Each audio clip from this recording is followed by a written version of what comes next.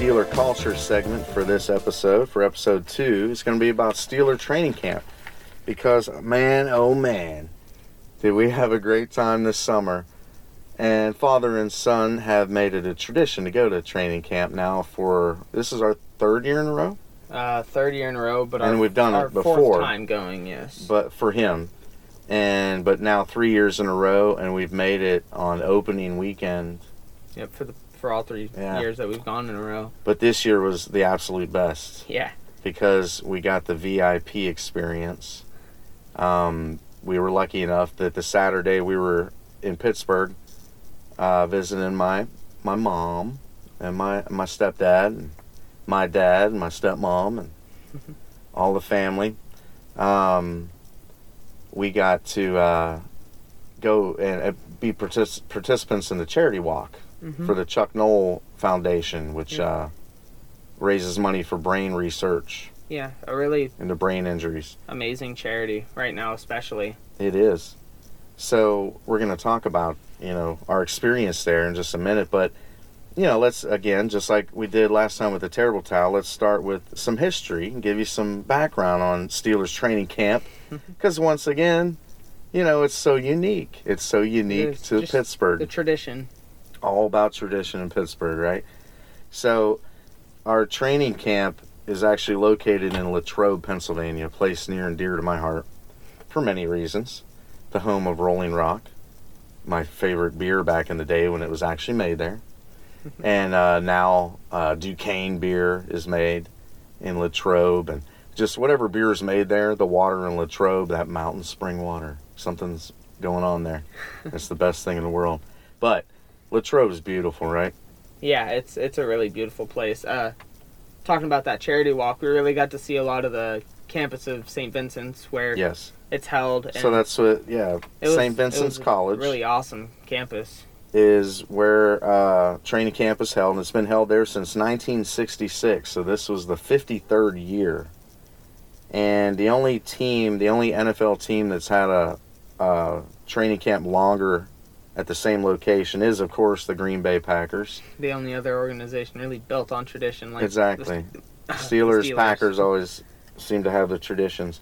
Their camp started in 1958 at St. Norbert College in Wisconsin. So it's been there for 61 years. The only other team that even came close was the Minnesota Vikings, who had their camp at Minnesota State University for the same amount of time as the Steelers were at St. Vincent's from 1966, but they just ended it in 2018. Oh, wow. And moved to their new facility. So it's just Pittsburgh and Green Bay with the longest running training camps in the same location. But if you've never been to St. Vincent's College, it's a beautiful campus. St. Vincent's itself was founded in 1846. Pretty old college. That's right before the Mexican-American War and the potato famine in Ireland, kind of give it some context, by Benedictine monks. And today it sits on a 200-acre campus and serves over 1,800 students. But Art Rooney Jr. graduated from St. Vincent's College in 1957. And, he believed it would be a great spot for the team to train at. So that's where the connection actually came from, is Art Rooney Jr. being a graduate, being a St. Vincent Bearcat. Because that's their motto, or that's their mascot. So if you go to training camp, you'll, of course, see the Steelers practicing on a new field. It's been built, in recent years. It's actually called Chuck Noll Field. It was renamed that in 2007. And it is the St. Vincent Bearcat Stadium. They do have a football team that plays there. But interesting enough, and again, if you've never been to St. Vincent's and you're a Steelers fan, I mean, make the pilgrimage. It's like the trip to the Holy Land. I mean, you've got to do it at least once in your life, and the experience is so fantastic. I mean, I can't compare it to any other teams because I haven't gone to anyone's.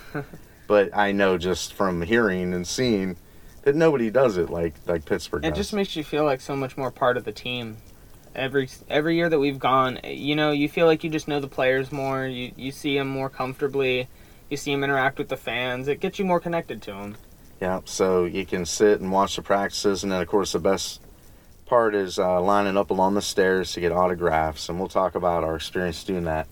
But prior to Latrobe, the Steelers actually held their training camp at 11 different locations before finally settling there, since 1933 when they started out. Their first practices were at somewhere named Moore Field in Pittsburgh. Don't even know what that is or if it exists anymore. Then they went to St. Francis University in Loretto, Pennsylvania for a while. In 1940, they moved training camp to Hershey, Pennsylvania, where the amusement park has thrilled my children for many years. I love Hershey Park. Lots of great times there. And they stayed in Hershey till 1946, but they did take a break in 1943 because of World War II. And, of course, that's the year the famous Steagles was created, a combination of the Pittsburgh and Philadelphia teams. So they actually trained in Philadelphia that year in 1943. So after 1946, they actually left Pennsylvania and went to Waukesha, Wisconsin. But that only lasted a year. Then they came back to Alliance College in Pennsylvania. Then again in 1952, they went out of Pennsylvania to St. Bonaventure College in New York. They stayed there 6 years. And in 1958, they landed at California University of Pennsylvania, which isn't that far from where I grew up. Had a couple friends go to college there, too. This is known as a party school. 1961 saw them spending a year at Slippery Rock University, which I had no idea. So they spent a year at training camp at the Rock. Then they went to West Liberty College in West Virginia, and finally the last stop was the University of Rhode Island. And then in 1965, they actually started practicing at St. Vincent's, and in 1966 opened training camp there. So that's kind of the history of it.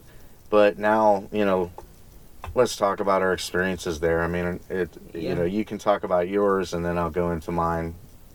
Well, I mean, just from the years I've been there, I've always just loved just watching them doing practice and everything. This year, especially with the VIP for doing the Chuck Noll charity, we got to be on sideline, which was awesome. You really get to see just, up close. We got to see Juju and James Conner. I mean, sometimes 10 feet in front of us, it was awesome just playing being that rock, close. paper, scissors. Yeah. Got videos of them playing rock, paper, scissors with each other. But just, I've always loved the autograph walk up the stairs, and not all the players do it. Most of the, huge name players will avoid it just because, it would get tiresome every single day, going up and signing hundreds of fans' stuff. But the people who do it, I mean, it's appreciated more than anything by the fans. Whenever we went this past year, the biggest thing was T.J. Watt. T.J. Watt was coming up, and we got him to sign our football, and there's a whole story behind him signing our football. It didn't look like he was, but, So every year I kind of have my sights set on, one certain player. And for this year it was T.J. Watt for myself. And then just for Son to get the ball signed, He's got a ball that every year he's taken and just keeps filling up with more and more players. Yep. Ryan Shazier's on there. Bud Dupree's on it. Jalen Samuels. Now TJ. Going back, he's got Yancey Thigpen and Deshae Townsend and Frenchie Fuqua from the old school. But, so TJ Watt, he was, took his time. He was hurt at the time, so he wasn't even playing. Yeah, he didn't have practice, and I think that was a big reason why he was signing so many people's autographs that day. Yeah, so he's coming up the hill, and he was on our side, and then he crossed over, and he was kind of right across from us. So when he turned to go, he was probably going to go up the hill and move past us. So I grabbed Son, and I said, hey, I want you to be serious for a minute and just close your eyes and focus. And we're going to ask the universe for TJ to come sign the football. And I swear to you, right after we did that, it was he had finished signing with someone, he turned around and started up the hill, and it was almost like something called his name, and he turned around and looked right at us. He made direct eye contact with me and just grabbed my football and signed it. It was and came back. a really weird experience, honestly. So then I was all excited trying to take a picture of son with TJ, and got that taken. And then I was like, take one of me. And so the coolest thing was, like, even after that, he came back and kind of stood for my picture. He walked up, signed 3 more people's stuff, and then walked back down and took a picture. So he doesn't smile very often, but he was smiling in our pictures. So that was a great time. And what else any other memories you have from there? All the different times you've gone?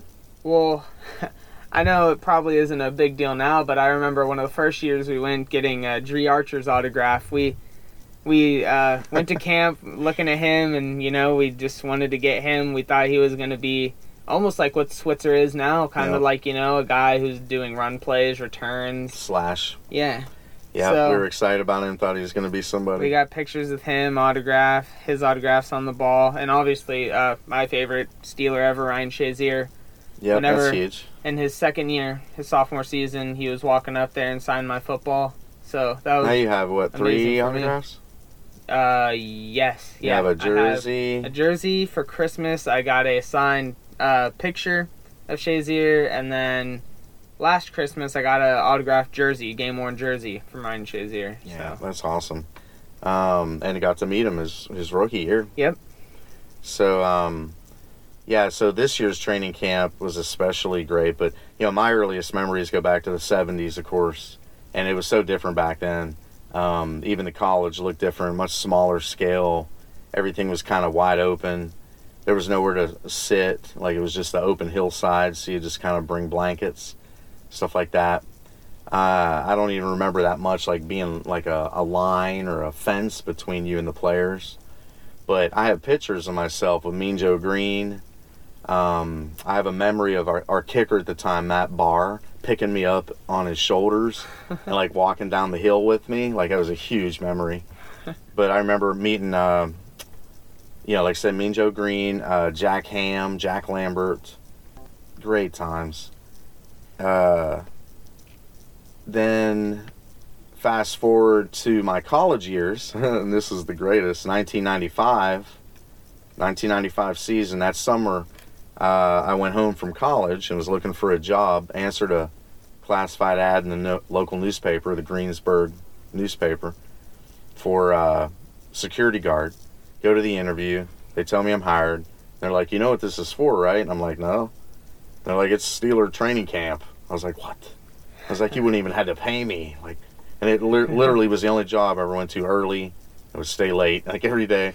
And greatest, just, oh, Lord, what a great job for an insane fan like me. Yeah. And I was lifting weights at the time. It looked pretty good in the uniform. A lot of the other guys didn't, just saying. So they ended up like, hey, because the first couple of days I was down on the field. Well, actually, the first day I was in the parking lot, which sucked. Like, no even view of the field or any access to anything. Second day, they put me, like, down on the field and just walking around. And I worked down there for about a week. And the funny story from there is Neil O'Donnell, our quarterback at the time, would never want to walk up the hill, like what we're talking about, how some players won't walk up and sign autographs. He'd always take the golf cart. And he told me one day, like, hey, when you see me, you make sure you run over there and open that gate so my golf cart can get through. And he's like, can I count on you? And I'm like, yeah, you can count on me. It's not that difficult. So, of course, it was like maybe the 4th day.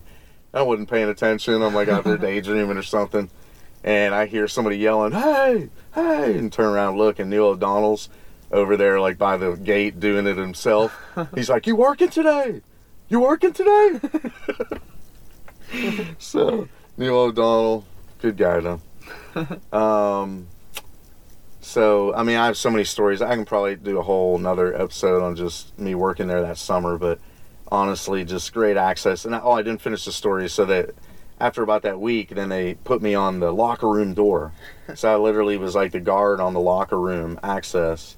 So all the players would come and hang out in that hallway, and that's how I got to talk to almost all of them. Actually got to even know a few and have a few drinks with a couple on their nights when they had time. Andre Hastings, Mark Bruner, the tight end, was a rookie back then. And we had a connection with the quarterback. One of the quarterbacks we had, Jim Miller, one of the guys I went to high school with, was his backup at Michigan State. So anyway, I had all kind of connections with the Steelers that year, and it was fun, good times.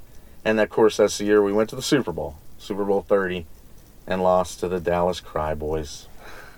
But yeah, our training camp this year, if you ever get a chance to do that charity walk and you're a Steeler fan, sign up for it. Do the VIP experience. It was incredible. We were treated so well. We got to either meet or see Merrill Hodge, Art Rooney II was there, Donnie Shell, Mel Blunt. Tunch Ilkin and Craig Wolfley. We had a autograph session with Terrell Edmonds, our safety. Yeah, that was really awesome. They served us a fantastic lunch. Like really good food. Yeah, and it was available like the whole rest of the afternoon. All you can eat, basically. And then the capper was the VIP passes on the field, and so we were on the sideline for the practice. So what a fantastic memory for us. Great day, and then we finished up by having a sandwich at Permane Brothers in Greensburg on the way back down to my dad's, and just a wonderful memory. Like training camp, that now with you, with my son, it means it's like a whole nother dimension to it. It's just the greatest thing in the world. But okay, so that's our finishing up our culture segment. That went a little long, I think, probably, but it's exciting stuff if you've never been to training camp. So, and like what you said earlier, it really makes you feel like you're part of the team. Yeah. Like you feel like you were there in the beginning of that season, and you're invested somehow in them, a different way. You saw them working, You feel more connected.